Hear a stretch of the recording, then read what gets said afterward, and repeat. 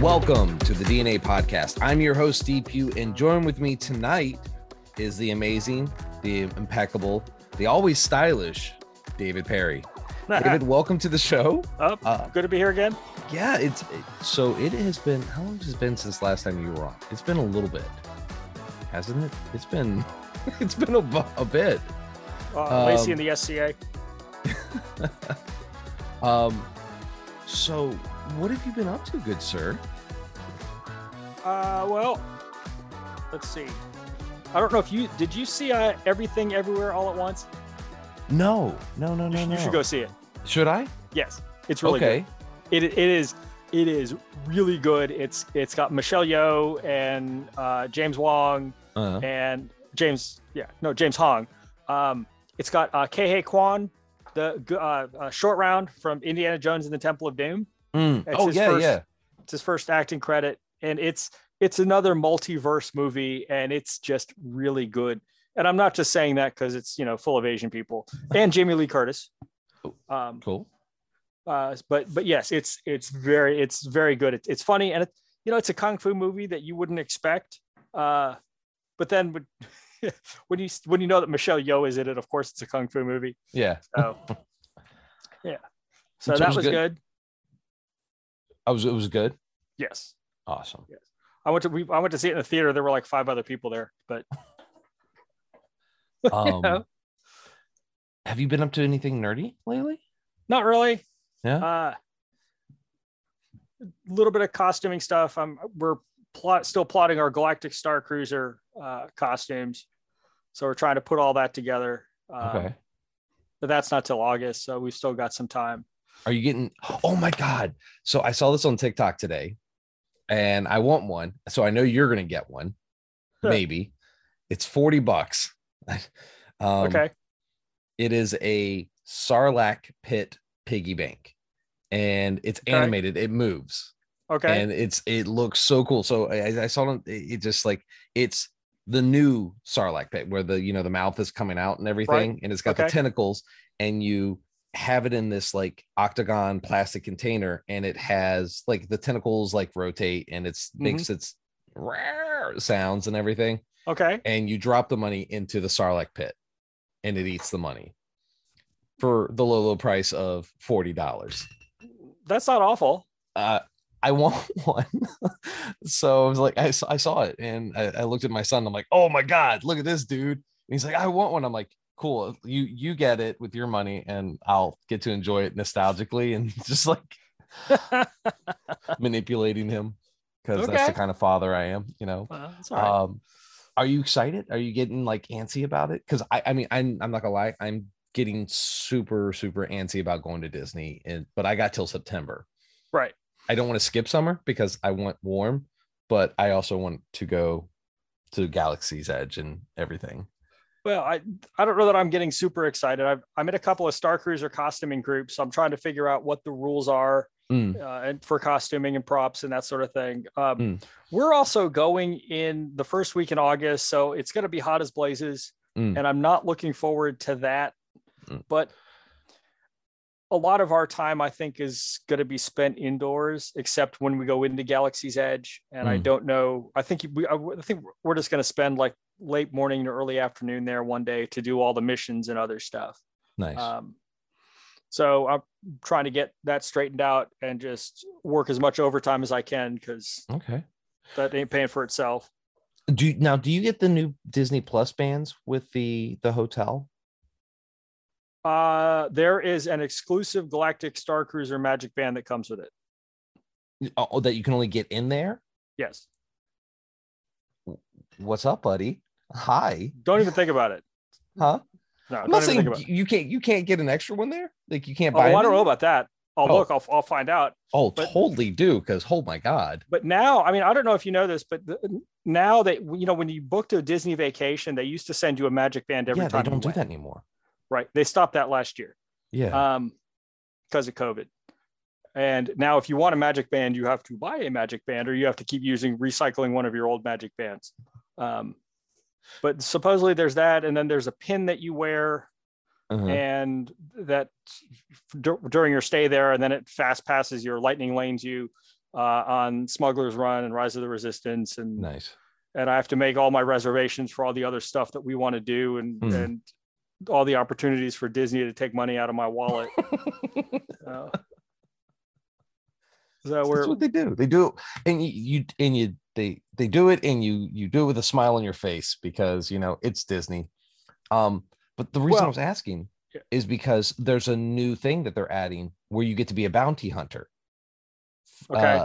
And so you use your phone as your thermal indicator, and you have your Disney Plus band, and it flashes when you got a bounty, and you have to go to these doors and use your phone on the doors as an infrared sensor, and you get to do bounty hunting with it. Right. That there are several things that they're doing throughout the park. It's the Play Disney app, I think, that you can do that. And it's not, I mean, that's the part that they have in Galaxy's Edge, but they have other games that you can play in other parks.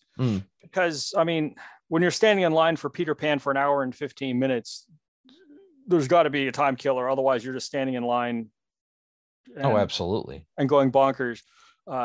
So there's that. And then part of the Galactic Star Cruiser, it's part of the experience is that I'm told there are 4 stories that you can follow. It's, kind of a choose your own adventure style. And so on the ship, and as you unlock missions, it unlocks other parts of the ship that you can get into. And you go into Batuu to do some things, and depending on which story you have, you meet up with someone or meet up someone else and advance that, and then come back to the Star Cruiser. So I'm looking forward to that. I'm trying to stay reasonably spoiler free. How's that working out? Okay, so far. I joined a Galactic Star Cruiser costuming group, and one of the first rule is don't be a jerk, and the second rule is no spoilers.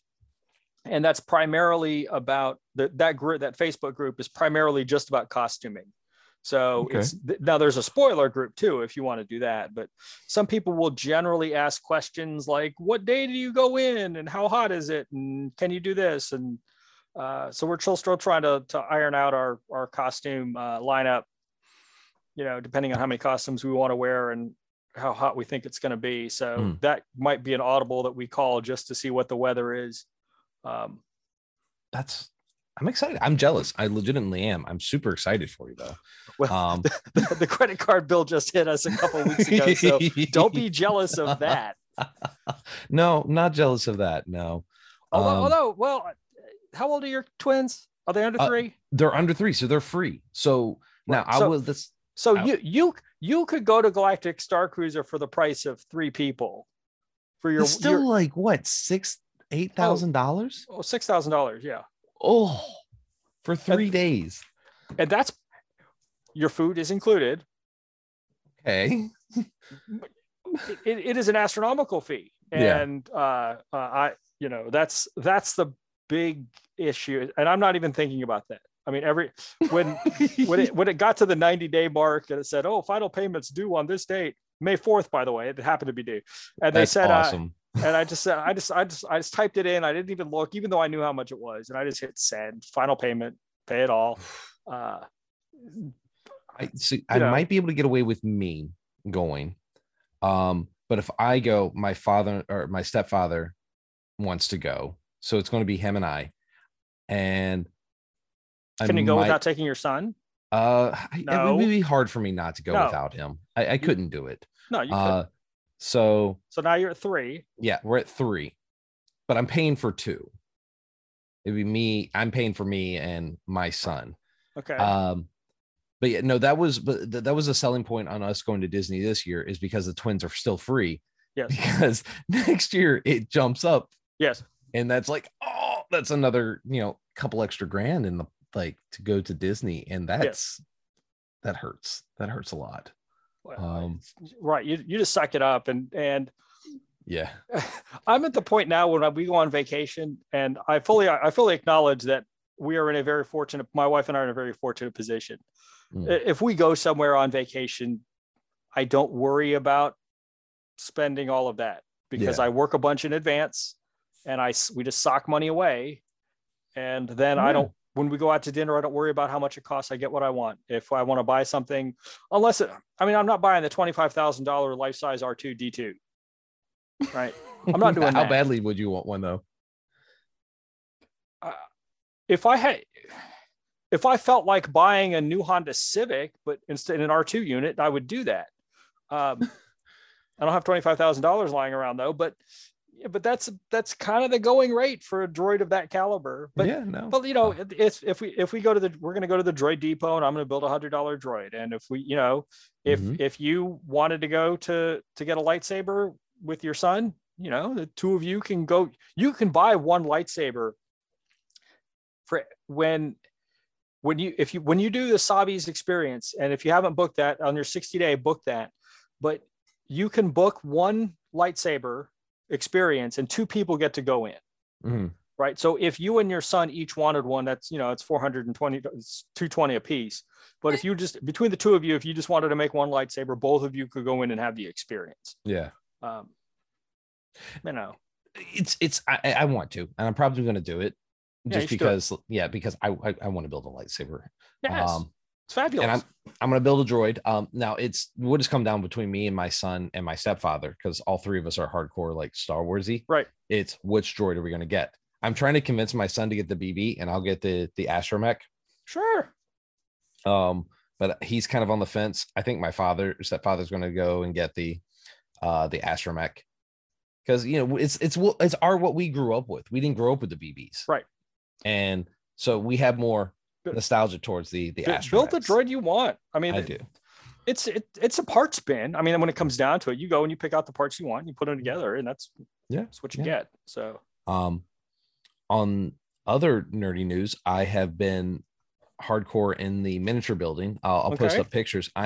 So my good friend Bob out in Indiana, he now has a hobby shop out there, and they're doing amazing. Okay. And awesome. I'm super happy for him, super stoked. And I actually told him I'll bring him on the show and talk about like what they've been doing that's been making them so popular. Okay. Awesome. I'll just give a little, they really listen to their customers. Like, they go out and play with them and stuff and interact, and they treat them like family. And it's awesome to see that kind of like relationship built up. So to help them out, I'm building terrain for a game called Necromunda, which is like gang wars in the Warhammer 40K universe. It's like super like bottom of the barrel. Like, they live on this giant spire, and they live at the bottomest part of it, just like in the grudgiest, most horrible areas. Okay. And so this is different from Games Workshop. It is Games Workshop. It's another game. It's not Warhammer 40K, but it takes place in that universe. Okay. So it's your regular people, as regular as you can be in this universe. And so it's micro teams. So you have like at the most maybe 14 models. So it's a cheaper game to get into. Okay. And the guy he picked, the team he picked is House Cawdor, which are these like religious zealots who live in trash dumps. Like, they just like anything they can find, they use as armor. So like they have like trash bags and pieces of metal. So one of his things is they get they get the city garbage dump as their home base. So I'm building this rubbish looking place. I'm getting 3D printed literally dumpsters, and I'm going to have them on fire and light coming out of it and everything. I've got rats scurrying around on it. I've made it really look really nasty. It's going to be cool. And this is my congratulations and good luck gift for him for the store. So I've been working on that and painting up like pieces of wood to make it look all rotty, making sheet metal look rusted and corroded. It's all plastic and everything. And so it's a longer term project. It's going to take me probably a couple of weeks to do properly, but it's what I've been working on. And while I know this episode is airing next week, not this week, I recorded yesterday with Lacey and talked about how unfortunately the expo got moved to the 22nd. So for those that are listening and we're looking at going to the expo, we are moving it to the 22nd because it got rained out last week. And since it was all outdoors, they didn't want people to get like, wet and everything. So they said, hey, we'll move it a couple weeks out. So I'm excited about that. Good. And then we're going to get ready to have Dr. Brian Curtis back on the show talking about dinosaurs, which will be fun. So that's going to be neat. But yeah, other than seeing Doctor Strange, that's pretty much all I've been up to. It was me getting my voice back. Good. Not sounding coffee hacky, and which was dude, it was the worst, man. It was so bad. I couldn't have a conversation with anybody, and you know, I couldn't even get mad at my son. Like he was doing something, and I was trying to yell at him, and I couldn't. I couldn't lecture him because I'm like high pitched squeaking and like, and then doing all this number. And like, he's like smirking and everything at me. And I'm like, touche, kid. And I'm just like, go to your room. So it's like, I'm not intimidating at all with that voice then. That's how it goes. He's been painting too, but he's painting up his miniatures and stuff too. So we've been bonding over Necromunda, which has been cool, in Blood Bowl. But yeah, that's about it. So you know what? I think without further ado, we should get into tonight's episode, which is we are going to be talking about Doctor Strange, Multiverse of Madness. So obviously we're talking about this. There will be spoilers. So this is your warning. 3, 2, 1. All right, we're going to get into spoilers. First off, before we actually get into the spoilers and talking about this, on a scale of 1 to 10, what would you give this movie?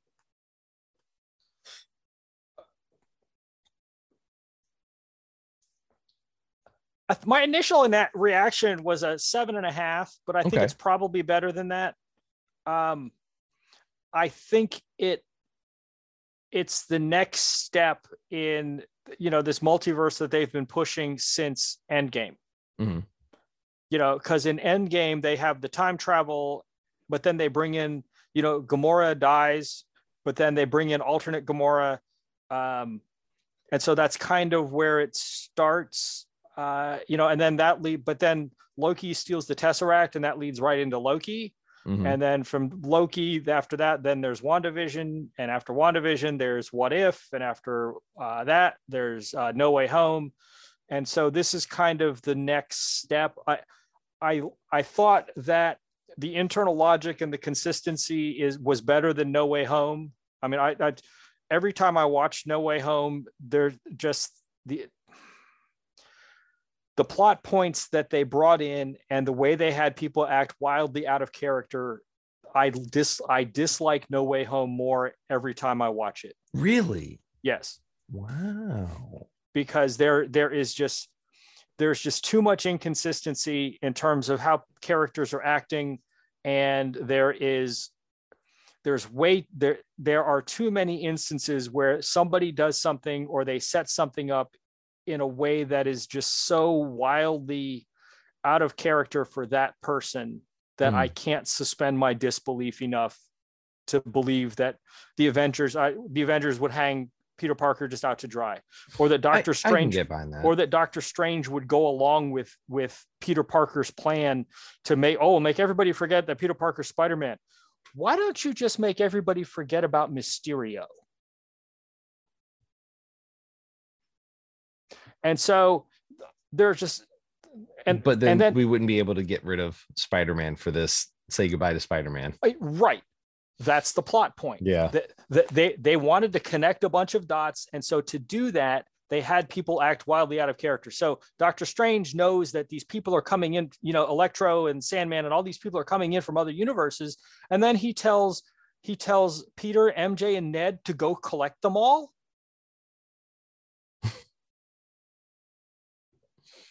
Doctor Strange would never do that. And then, this kind of ties into Multiverse of Madness. Ned finds a sling ring, and all of a sudden he can open portals, even though they go to great lengths to demonstrate how difficult that is. Ned doesn't know what the hell it is to begin with. And all of a sudden he can pick it up and he can do this. And now he can open portals. And that's how they get Tobey Maguire and Andrew Garfield in. Again, it was a good gag. It was funny, but it didn't jive with the universe that they have created. But did it catch you in the initial watching of this movie? Did it catch you into the moment? Where did you feel like, were you entertained while watching it? Which one? No Way Home. I was, but then there's the part of me that things No Way Home was the first MCU movie where I literally said out loud, "What the F are you doing?" at more than one point, because it didn't make sense. So I feel you, and I agree with you on that. I absolutely do. And it's going to be the same extent with the new Jurassic Park movie that's coming out. I don't know if you've seen the trailer for it. Sure.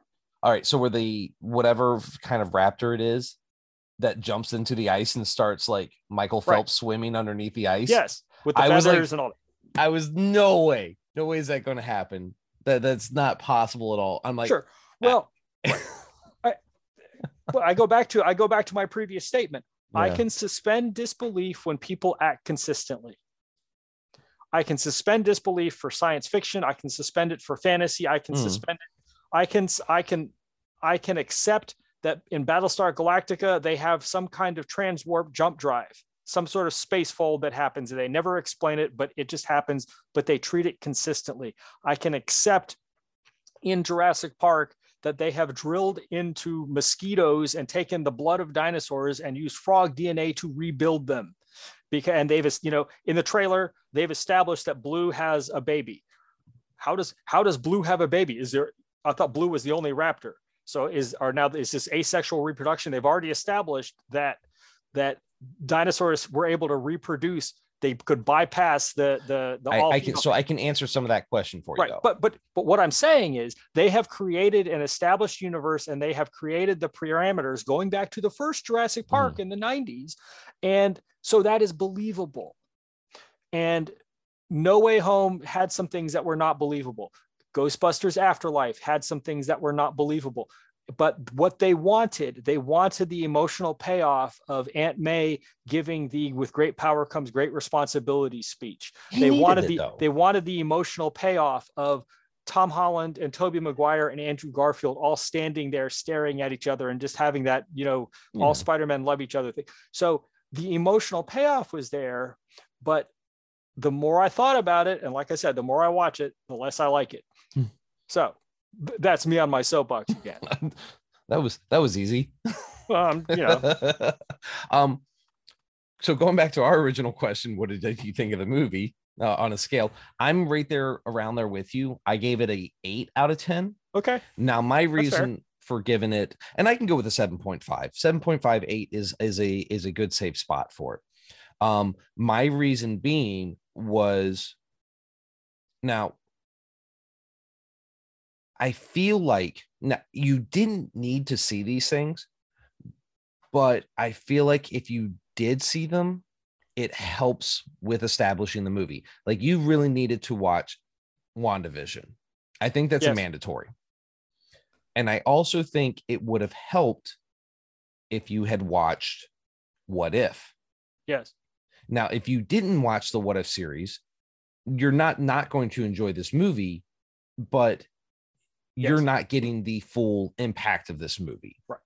And so that's part of my beef with it. So that knocked it down a star for me, because it goes straight into the action, which is not bad, but it was just like, holy cow. And it's starting to throw things at you and you're going, okay, well, what's going on here? If you haven't watched those things, you're missing out. Yes. And that's, yes, I agree, but they've kind of been conditioning us, the viewer, to understand that. And that's the Disney Plus model. And it sucks if you don't have Disney Plus, because I completely agree with that. If you hadn't watched WandaVision, this is completely out of nowhere. If you hadn't watched Loki, Loki doesn't directly tie into this, but that's the basis for a lot of this. If you haven't watched No Way Home, so it's those 4 series that you really have to keep up with. But that goes back to the serialization of Marvel and the serialization of the MCU, where each movie isn't a standalone product, right? Even the one-offs, even Ant-Man and the Wasp, there are repercussions that are going to pay off down the line, and there are Easter eggs that pay off in Ant-Man and the Wasp. Even though that is probably one of the lowest stakes movies out there. Without Ant-Man and the Wasp, you don't have Ant-Man coming back in Endgame to save the universe, and so on. So you're right. If you don't have Disney Plus, if you're not paying for it or, sharing passwords with somebody, then you were completely lost coming into it's Multiverse of Madness. And I'm not hating on this, because I do have Disney Plus. I do enjoy it, and I do enjoy those shows, but it's almost like you're putting part of the MCU behind a paywall. It's like buying a game, and then to get certain parts, to get DLC for this game, you have to pay for it. Well, you had to pay $10 or whatever you pay for a movie theater to see Multiverse of Madness. Yes, but you're paying to see a movie, right? But if you're not getting the full impact of that movie, if you didn't see WandaVision, yes, okay, so you had to pay for that paywall to understand part of the movie plot. You're paying either way. And if you've pirated Multiverse of Madness, you've probably also pirated WandaVision too. I mean, it's they have gotten you to pay another way.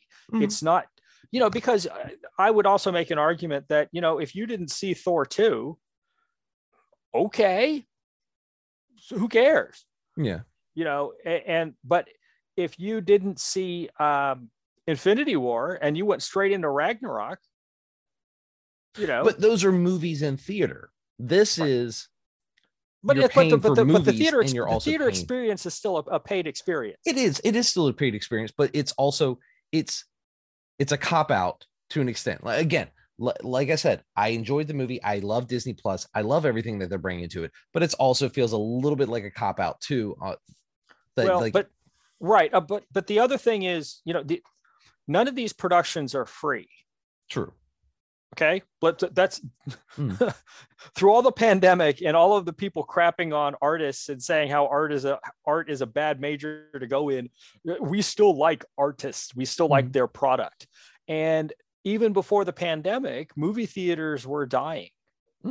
Okay, and so it's the big tentpole movies are the ones that keep movie theaters afloat, so that you go in and you buy a $6 tub of popcorn and a $5 pop that really, they have $1.50 and.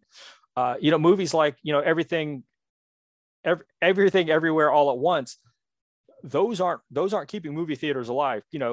Crazy Rich Asians is the exception. The rom-com that's in a theater is the exception, not the rule. So they've all had to all the studios have had to find ways to monetize and make money to continue to generate this content. Right.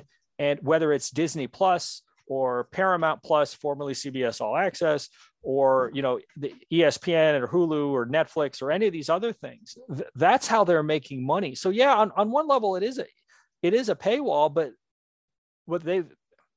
the content doesn't make itself, and your options are either to pay a subscription or advertisements.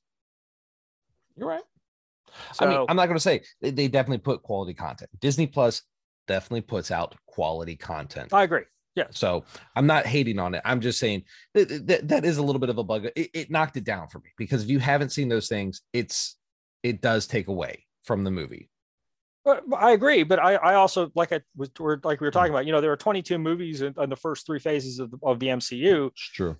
And if you didn't see about 19 of them, you kind of don't know what's going on when Infinity War starts. Touche. The other thing I thought the music composition, the score, was left me a little wanting. It wasn't as good as like some of the music that has been in some of their previous content. Shang-Chi, the Avengers, pretty much. It didn't have that impact music to me that it had in the other ones. So okay, it's not a major thing, but it was like I wasn't feeling it. I also felt like some of the scenes were just like overly super cheesy. The fight with what do they call him now? They don't call him Goroth. They call him the Gargancho or something. The tentacle guy. Okay. Like, it was a little beyond cheesy. The scene where he's like, I'm not going to steal her powers. That's the only way. You can do this. You've got control of this. Really? You think so? Sure. You've never had control the rest of the entire 73 other dimensions you've been in the entire rest of your life. But this one moment right here, this pinnacle moment, yes, you got it. And she was able to do it. That was like beyond stupid cheesy. And I was like, all right. And the last one, when they're escaping from Scarlet Witch in the Illuminati, in the Sanctum Sanctorum, how the hell did the cape get out? Because right, America, she had to break out, and right. They were trying to get them out of the the tanks or whatever, the chambers, and they weren't able to do it. And all of a sudden, the cape escapes at the exact same time she does. Where was so it's fortuitous, like, right? Well, yeah, right. I know. Those were my beefs, but those were my only beefs. Absolutely love the movie. The rest of it, right? Well, I think some of that is you have to like Sam Raimi. Okay. And and just as Taika Waititi brings certain things to Ragnarok as the director, or Ryan Coogler brings certain things to the Black Panther movie, Sam Raimi, if you don't like Sam Raimi movies, you're probably not going to like Multiverse of Madness. That's fair. And even though he hit all of the marks that he was supposed to, and it was still an MCU movie, and but just that scene where he's laying waste to the Illuminati, or where Scarlet Witch is laying waste to the Illuminati. Oh my God, those were so good. I mean, that's that's hard PG-13, and if he had been allowed a hard R, that would have been much more brutal. Oh my, I take that. I want to see a hard R. It doesn't even be a hard R. It could just be a solid R. Multiverse of Madness movie. That would have been oh my God, because that scene with Professor Xavier. Yes. Oh, and he gets his neck snapped. Oh, and so good. Captain Carter gets cut in half with the shield. I mean, but that's a Sam Raimi movie, and there is a certain amount of cheesiness that you get in Sam Raimi movies. Whether it's Evil Dead or Army of Darkness or whatever. And so, I'm okay with a lot of that. I thought that, we after WandaVision, I think one of the things I said was, is she going to be the big bad for the Multiverse of Madness? And you did. That's how it turns out. You were right. Now the question is she dead? See, I don't know. So I thought she was, but then my mom pointed out something to me. She goes, "What was that poof of, magic at the end?" I'm like, yeah. I just thought it was her getting squished, and like, right. I just imagined like, Tinkerbell fairy dust popping out, but no, it is. Yes, it's, yeah, no, that's true. And I want to say this because since we're talking about Sam Raimi, it's not a Sam Raimi movie if you don't have Bruce Campbell in it. Yes, and you had that Bruce Campbell cameo. Oh, it's fabulous. It was great. Now I will say this though, I hated. And maybe this was because I saw it at 9:00, so I didn't leave the theater not until midnight. Right. Waiting around for that second, because usually like, hey, there's a second credit. That was hilarious. Oh, it made me so mad. I was so pissed. That was awesome. I looked at my son. We were both sitting there. I was like, that's bull crap. No, I waited. It was fabulous. Just like the Captain America thing when he's in detention. Oh my God. Chris Evans gives, you waited through all this. it was great. It was meta, and it's fourth wall breaking. I thought it was a great troll. It was a great troll. Pissed. I was so pissed, dude. That was awesome. I'm telling you, it's probably because if I had saw it during like, normal movie watching hours for me, I probably wouldn't have been as annoyed, but it was just like, he's sitting there punching himself and he's like, oh. And he's like, "Oh, it's over," and you're just like, "Yes, that was amazing." Yes, that was awesome. Oh, no, I love that. You, Bruce Campbell. I love that. Screw you. I hope if you ever listen to this, screw you, Bruce Campbell. Oh no, I love anything where people are being subversive and where they're subverting expectations and just stuff like that. I think is hilarious because people take that too seriously. Oh, they totally do.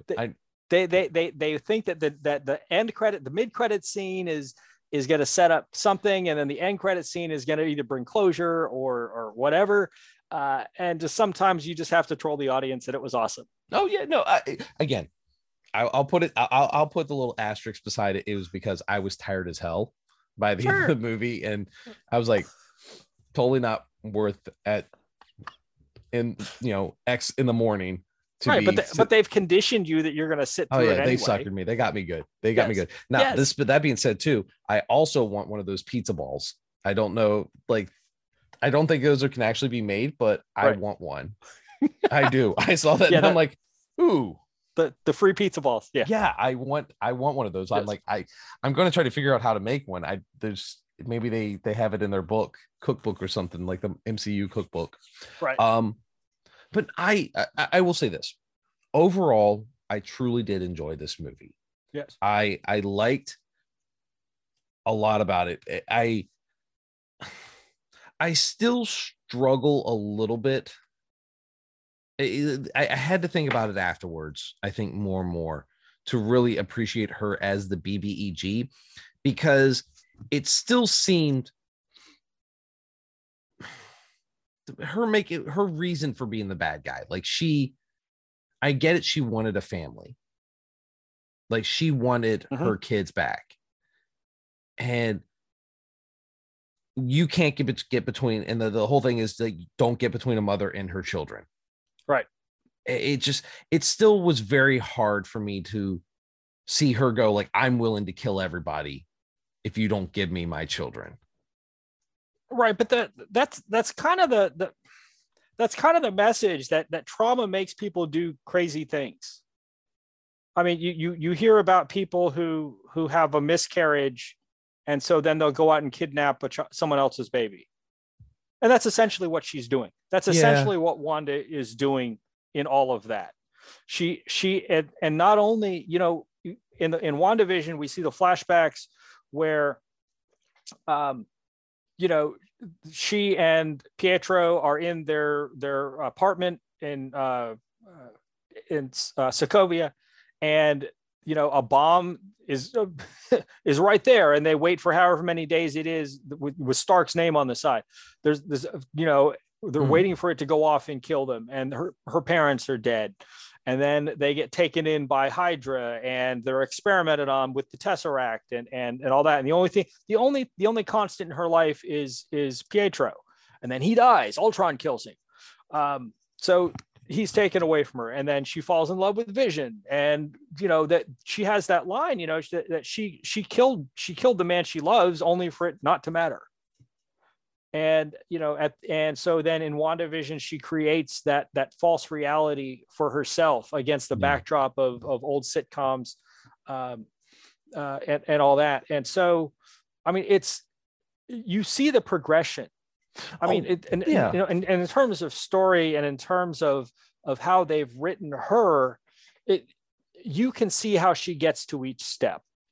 Again, it's not like something out of No Way Home where somebody just comes in out of nowhere and just starts acting in a way that is completely inconsistent. You see that progression for her. And so I felt like her turn back at the end was a little rushed. I liked it. Because that you knew how that's how it was going to go. Yeah. But I felt like that was a little bit rushed. And I felt where, at the end of WandaVision, she takes the Darkhold and she goes off to wherever it is in the middle of nowhere to read the Darkhold.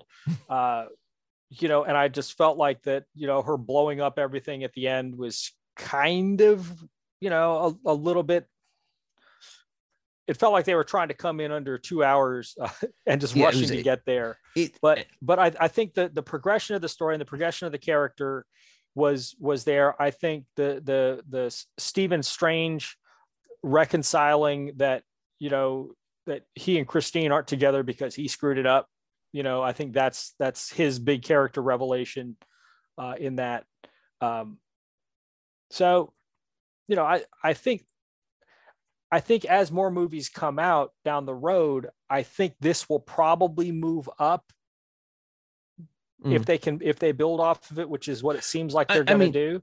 Let's be honest here. This movie was essentially designed to introduce us the Fantastic Four, maybe reintroduce the Inhumans, and definitely bring the X-Men all into this Marvel universe, because we got to see Reed Richards, we got to see the Inhumans, and we got to see it maybe for his last time, Patrick Stewart as Professor Xavier, doing the classics, doing the head, put the fingers to the head. Yes. Oh, they even had the theme from the X-Men animated series.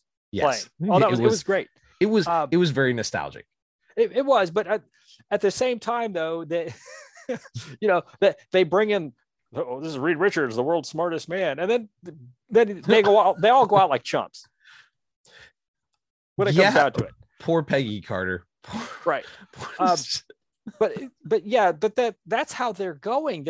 They have to reintroduce the Fantastic. They have to bring well, they don't have to, but they paid all that money to get the Fantastic Four and the X-Men back. And now it's just figuring out a way to integrate them into, is Secret Wars the way it's going to go? I've got to think that this arc was written before that the steps, the points on the roadmap were written before Disney bought Fox.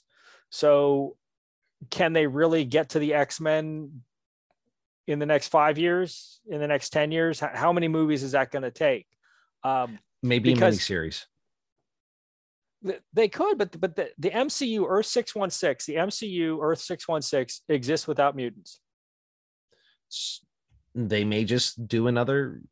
So I talked about this on our last episode, where I thought, where does Moon Knight fit in the MCU? I think in my mind, he exists not on Earth 616. I think he may be 617, all right? Okay. Or 615, where there are monsters, where you have Dracula, where you have, whatever they use for Frankenstein, where you have Man-Thing, where you have all these monsters, creatures, and maybe Blade. So maybe that's what they're going to do with the X-Men, instead of it being, it may be something very simple and super easy, is where they show like the United States, they'll show like the Washington DC, and they'll have the typing letters Earth, Washington DC, United States, Earth 619 or something of that sort, and then talking about mutants. Right. Well, and they've established that there are these incursions, or however they're calling them, where the universes collide. Yeah. And one has to destroy the other or absorb the other. So they're laying the seeds for how that's going to go. That might happen in the Ant-Man Quantumverse. Well, I think that's where it's going, but they've laid all these seeds, and like you were mentioning just a second ago, there are too many people out there for them to really integrate all at once. Do they bring in all of the X-Men? And then the other thing with the X-Men is, central to the X-Men theme is the Xavier and Magneto dichotomy. And the formative event for Magneto is the Holocaust, is growing up in a concentration camp, in an extermination camp. And so how do they bring that in to 2022? Because the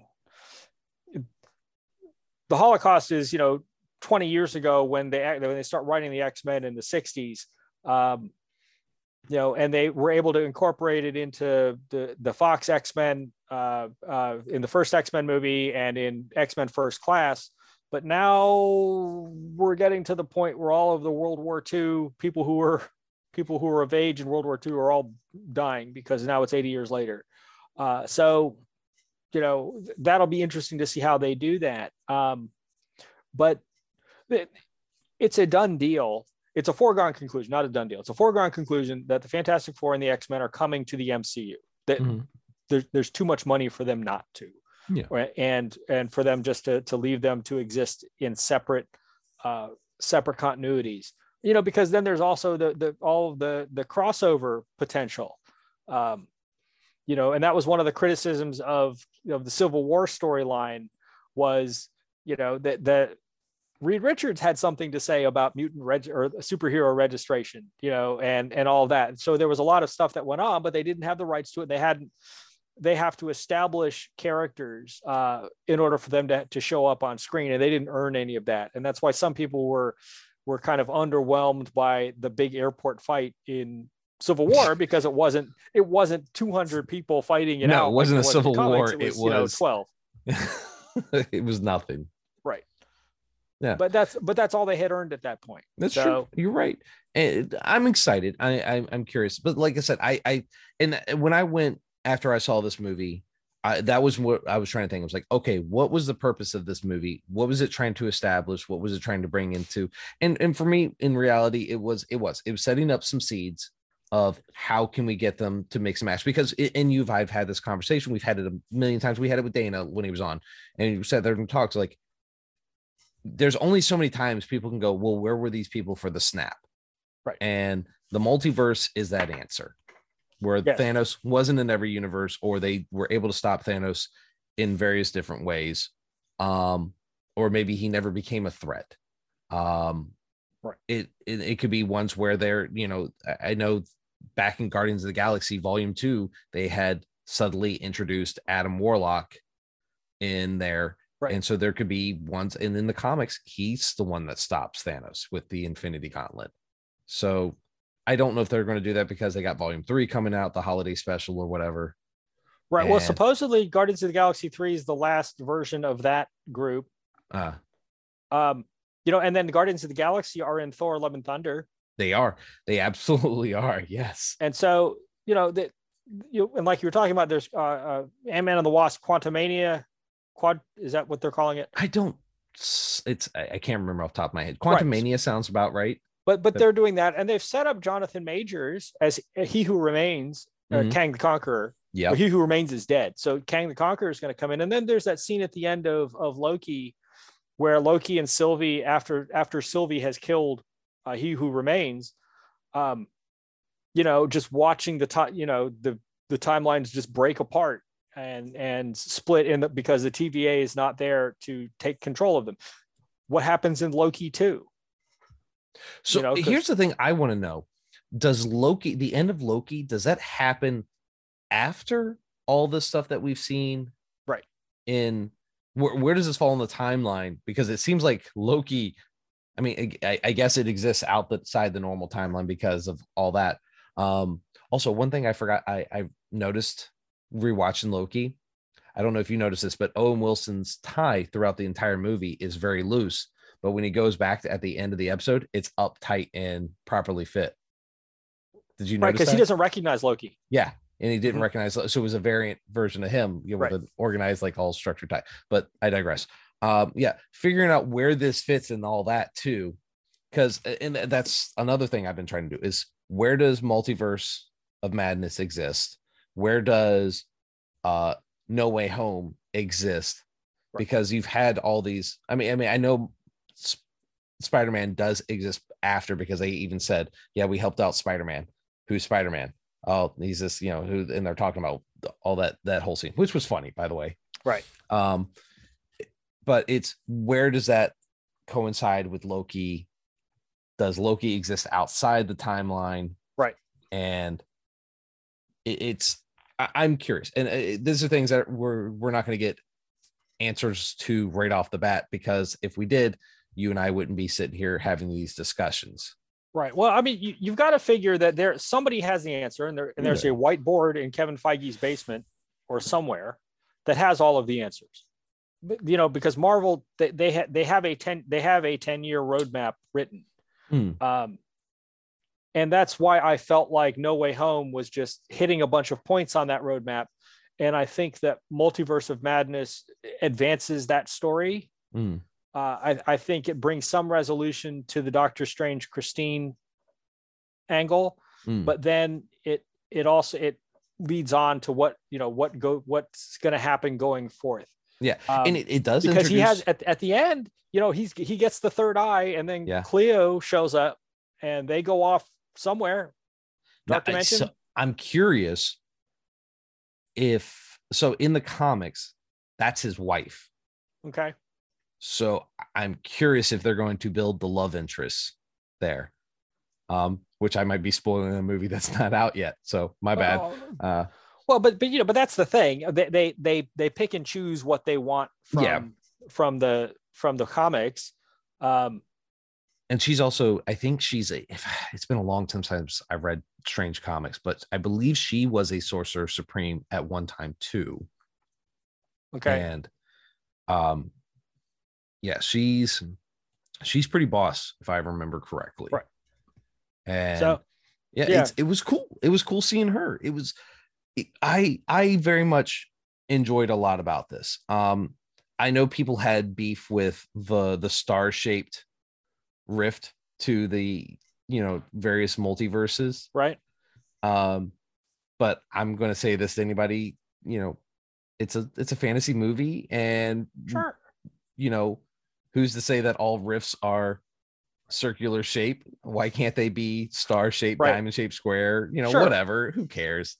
It didn't bother me that much, but I thought I loved Zombie Strange. Yes, I loved everything about that. I thought that was completely awesome. I liked getting what's the actress's name who played America? It's whatever. We'll think of it later. But she did a good job. Yes, she introduced a character, and they were very casual about her having two moms, right? And she had gay parents, and that's great. And it was very casually done and very tastefully done. I think that right, they're like, hey, yes, we accept the LGBTQ plus community, and this is us starting to introduce stuff that's saying, hey, you can have somewhat of a normal childhood, or you can have look at it this way, you can still have a traumatic childhood, right, from losing your parents. Right, regardless. Right. And her parentage isn't the traumatic reason for that. But they've kind of been doing that. They've been setting up that diversity, even in Moon Knight. There's that scene, Scarlet Scarab appears in her costume, and the little girl says, "Are you an Egyptian superhero?" And she's like, "Yes." And Moon Knight's Jewish. You got to see his yarmulke. Right. I thought that was awesome. I was like, because he is Jewish in the comics. So I was like, I wonder. And they made sure to emphasize on that. I was like, awesome. Right. And so then again in Shang-Chi, where the primary cast is Asian, and they're bringing in folks who are Latino and Black and other stuff. Black Panther 2 is filming or done filming or something as well. So that all of these stops along the way, this is the next step to go somewhere. It's just, where does it go? And that scene in Moon Knight was absolutely amazing. I can't believe I forgot to mention that too. The saying, are an Egyptian superhero, and it's like, that's right, that's awesome. I love that. And like I said, I did thoroughly enjoy this movie. There was a lot of really good things. Another thing I also appreciated was only 2 hours. Yeah. Now, so let me ask you this, because I know the pandemic had an effect on this movie. Yes. I know there's a lot of stuff that took into fact that they had to change things up. Do you think adding, let's say, let's be gentle here, let's say adding 20 minutes to this movie, making it a 2.5 hour movie that's including credits and everything, do you think adding 20 minutes could have made more of an impact with the movie? Or do you think we got what we could possibly get without overdoing it? I think we got I don't think adding another 20, I don't know what you would add. What I think really would have made a difference was if it had come out 6 months after WandaVision, and not a year and a half. That's what it was scheduled to do, right? Yes, it was originally scheduled to come out last year. And it was delayed because of the pandemic, because they wanted a theatrical release. And it's the same thing with Black Widow. If Black Widow had come out, if Black Widow came out 5 years too late. Oh, absolutely. And if it had come out on time, if it had come out in that section, it would have been a much better movie. But COVID had a little bit to do with that, but it was still a theatrical release. We wouldn't have gotten Florence Pugh. And let's be honest, she's adorable and she's a gem. Sure. No, yes. But they set up Florence Pugh, especially in Hawkeye. Yes. They set her up as the next Black Widow in whatever incarnation of Avengers they have going forward. Yeah. And her arc is brought full circle, and so is Hawkeye in Hawkeye. So yeah, because now we got Kate Bishop, right? And I think that's my only real beef with Moon Knight is that it wasn't readily apparent how Moon Knight is going to fit in with the MCU. Now that's not to say that I'm sure he will. There has got to be a plan, but they didn't tie it in directly. And so at this point, my investment in the series is pretty low. Again, not to say that they can't find a way to bring in Stephen Grant and Mark Spector and Jake Loxley. Is that his name? Yep. Jake Loxley.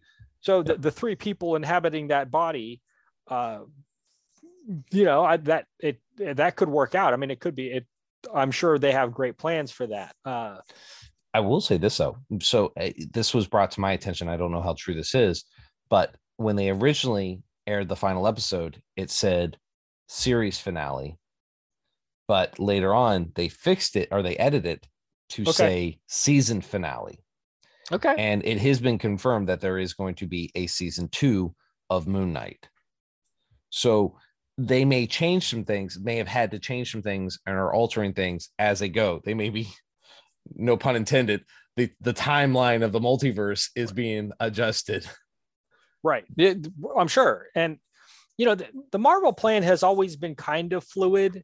I mean, I think when they first started writing Iron Man and the Incredible Hulk and some of the first Thor movie, I don't think they quite knew that the Tesseract was going to be an Infinity Stone, but I think they could see where they wanted to go generally. They just didn't know how to get there. And then it kind of crystallized as time went on. And I think they have a better handle on that now, but I also believe that the plan is fluid. And like you were talking about, they have to now account for the X-Men and the Fantastic Four, and maybe Sony cuts a deal because it looks like Venom is in the MCU now. Yep. After No Way Home. Yep. Is Venom on Earth 616, or at least part of the symbiote is. Yeah. So we'll see how that plays out. I think if they do it, they're going to give the armored suit Venom and not beefed up monster Venom. Okay. I foresee that going down. I'm curious because where does Venom fit? Where does Morbius fit in this? Even then, where does Cloak and Dagger? Where do the Runaways? Where do the Inhumans? Well, they introduced Blade appears. Yeah. Blade's voice appears off screen at the end of the Eternals. Yep. And Black Knight is also revealed in Eternals. So they're going down that road, but it's just they've got 10 lanes all happening at once, and then they've got to figure out how to merge them all. So that was going to be my question. Do you think they've got their thumbs in too many pies? Do you think there's too many chefs in the kitchen? I don't, because I think they have a plan. Do you think, or do you hope? I think they do. I think they've learned that because that is what set Marvel aside. That's what has made each Marvel movie an event. It's what's distinguished it from the DC EU, and it's what's distinguished it from Star Wars, at least the Star Wars movies, the sequel trilogy. Because now what you see with Star Wars is you see Star Wars serializing itself. And with the exception of something like Visions, which is a one-off thing, the anime cartoons, but everything else that they're doing with Star Wars right now is serialized and plugs into the larger narrative, just like the MCU has done. And it's coalescing. Now some MCU movies are more successful at it than others. I mean, that's just how it goes. But I do think that there is a plan, and I think there is a whiteboard somewhere. And I'll also say this. I think it could fall apart? Yes, because Game of Thrones, A Song of Ice and Fire, also has a plan. There is, you can't convince me that there is not a whiteboard in George Martin's basement that has all of it mapped out. Oh, absolutely. But the show fell apart in the last 3 seasons. And the MCU could fall apart too. But I think they have in the person of Kevin Feige, they have someone who is sitting on everybody and who exerts enough central control to let people still make the movies they want to make, right? Multiverse of Madness is a Sam Raimi movie. Ragnarok is a Taika Waititi movie. Black Panther is a Ryan Coogler movie. So they each have its own, they each have their own personality. Shang-Chi is I forget the director's name, but it is a very much, and you can tell it's a movie made by an Asian woman, that Shang-Chi was. And so each movie has its own personality and its own viewpoint and its own, the first Thor movie is a Kenneth Branagh movie, but they all tie in together. And that's that level of central control just doesn't exist anywhere outside of the MCU, as near as I can tell. I'd like to see Bryce Dallas get a MCU movie. I think she could do something really good. I agree. Yes. I think she did good with the Mando. I'd like to see what she could do with a super. If they can get Bryce Dallas Howard, that would be fabulous. Fantastic Four. I would give her Fantastic Four. If they can they pry her away from Star Wars? If you offer her enough money. Like, the MCU can't offer her more money than Star Wars. Because they're owned by the same company. And yes. I think that that whatever Kevin Feige offered her, Dave Filoni has enough clout that he could say, okay, I'll add 20% onto that. And you just stay put, and we'll give you your own Star Wars trilogy, and you can do whatever you want. I would love to see her do, dude, she could totally pull off a really good Fantastic Four movie. Well, I don't disagree. She could do a good X-Men movie if you want. Oh my God, yes. But that's, yeah, I know that's all speculation. I will say, she might be able to make a good Dark Phoenix movie. She could. Dude, man. But the problem is, every time they've rushed into Dark Phoenix, they haven't earned Dark Phoenix. And that's been the problem. That's the problem with a lot of superhero movies, especially ones where you have 50, 60 years, 70 years of comic history. They rush into those stories without earning them. And that's, considering we've only really gotten 2 Doctor Strange movies and he's cameoed in 3, 4. All right. 3, at least 3 he's cameoed in. Well, he was instrumental in No Way Home and to the Infinity War and Endgame. Yeah. And that's why I say cameo. Like, he wasn't right. He popped up in Ragnarok. Yeah. But yeah. So, but he's one of my faves. So I always like seeing him. Do you think he's at where he's supposed to be? Do we have the Doctor Strange we deserve right now? Right now, yes. Okay. Well, that's the other thing I want to know. Where do you think Shang-Chi falls in all this too? Because at the last time you saw Shang-Chi, Wong was taking them back to I don't know where, the Sanctum Sanctorum, I'm assuming. And I don't know. It just popped in my head too. And he goes, oh, and this is the other thing I wanted to say before I forget this. We'll come back to the Wong, but I want to say this real quick too. So don't go on a tangent on it. What is the one thing you noticed in all of the places that Wanda went to visit her, or was looking at her multiverses of her and her family? Wherever that house was, I don't know. There was no Vision. Right. In any of them. Right. There's no father. Yes. Yeah. There's no father figure. So because that was the thing I was looking for. I'm like, where's Vision? Right. Because I feel like the second she would have gone to a place where there was a Vision, Vision would have intercepted and gone all logical on her and told her like this, you can't do this. This is not right. Just like he did in WandaVision. So I think that was a crucial thing for her. She couldn't go to a multiverse where he was still around because she couldn't handle him telling her this is not right again. Okay.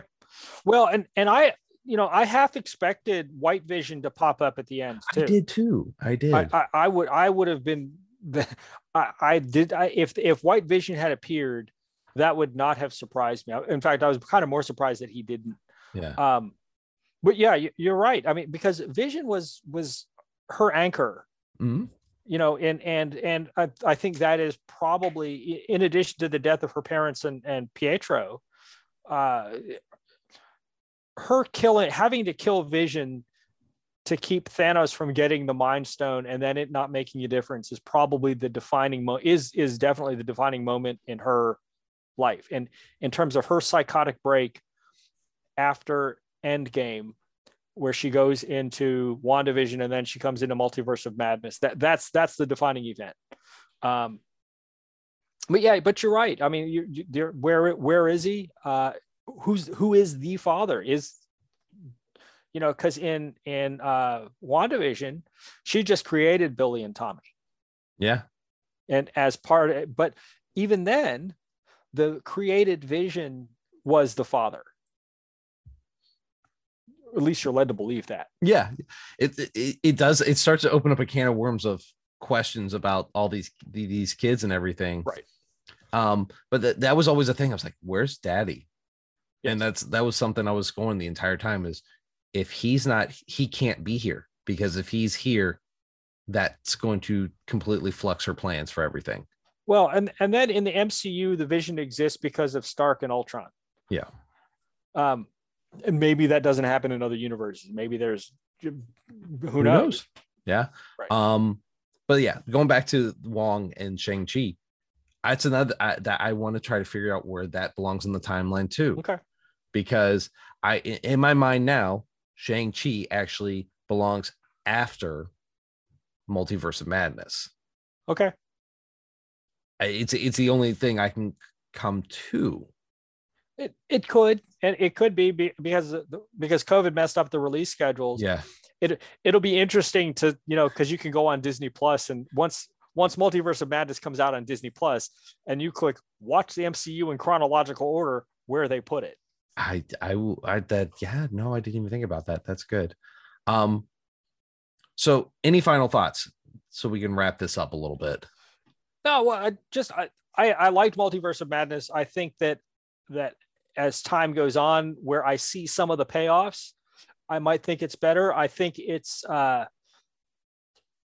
was uneven in places, but I think that just being a Sam Raimi movie made it worthwhile on its own. I will be interested to see what they do with the America Chavez character. Does she ever find her mom's? How's that going to play out? But other than that, I thought it's a good solid entry. I would definitely put it in the top half, maybe even the top third. Okay.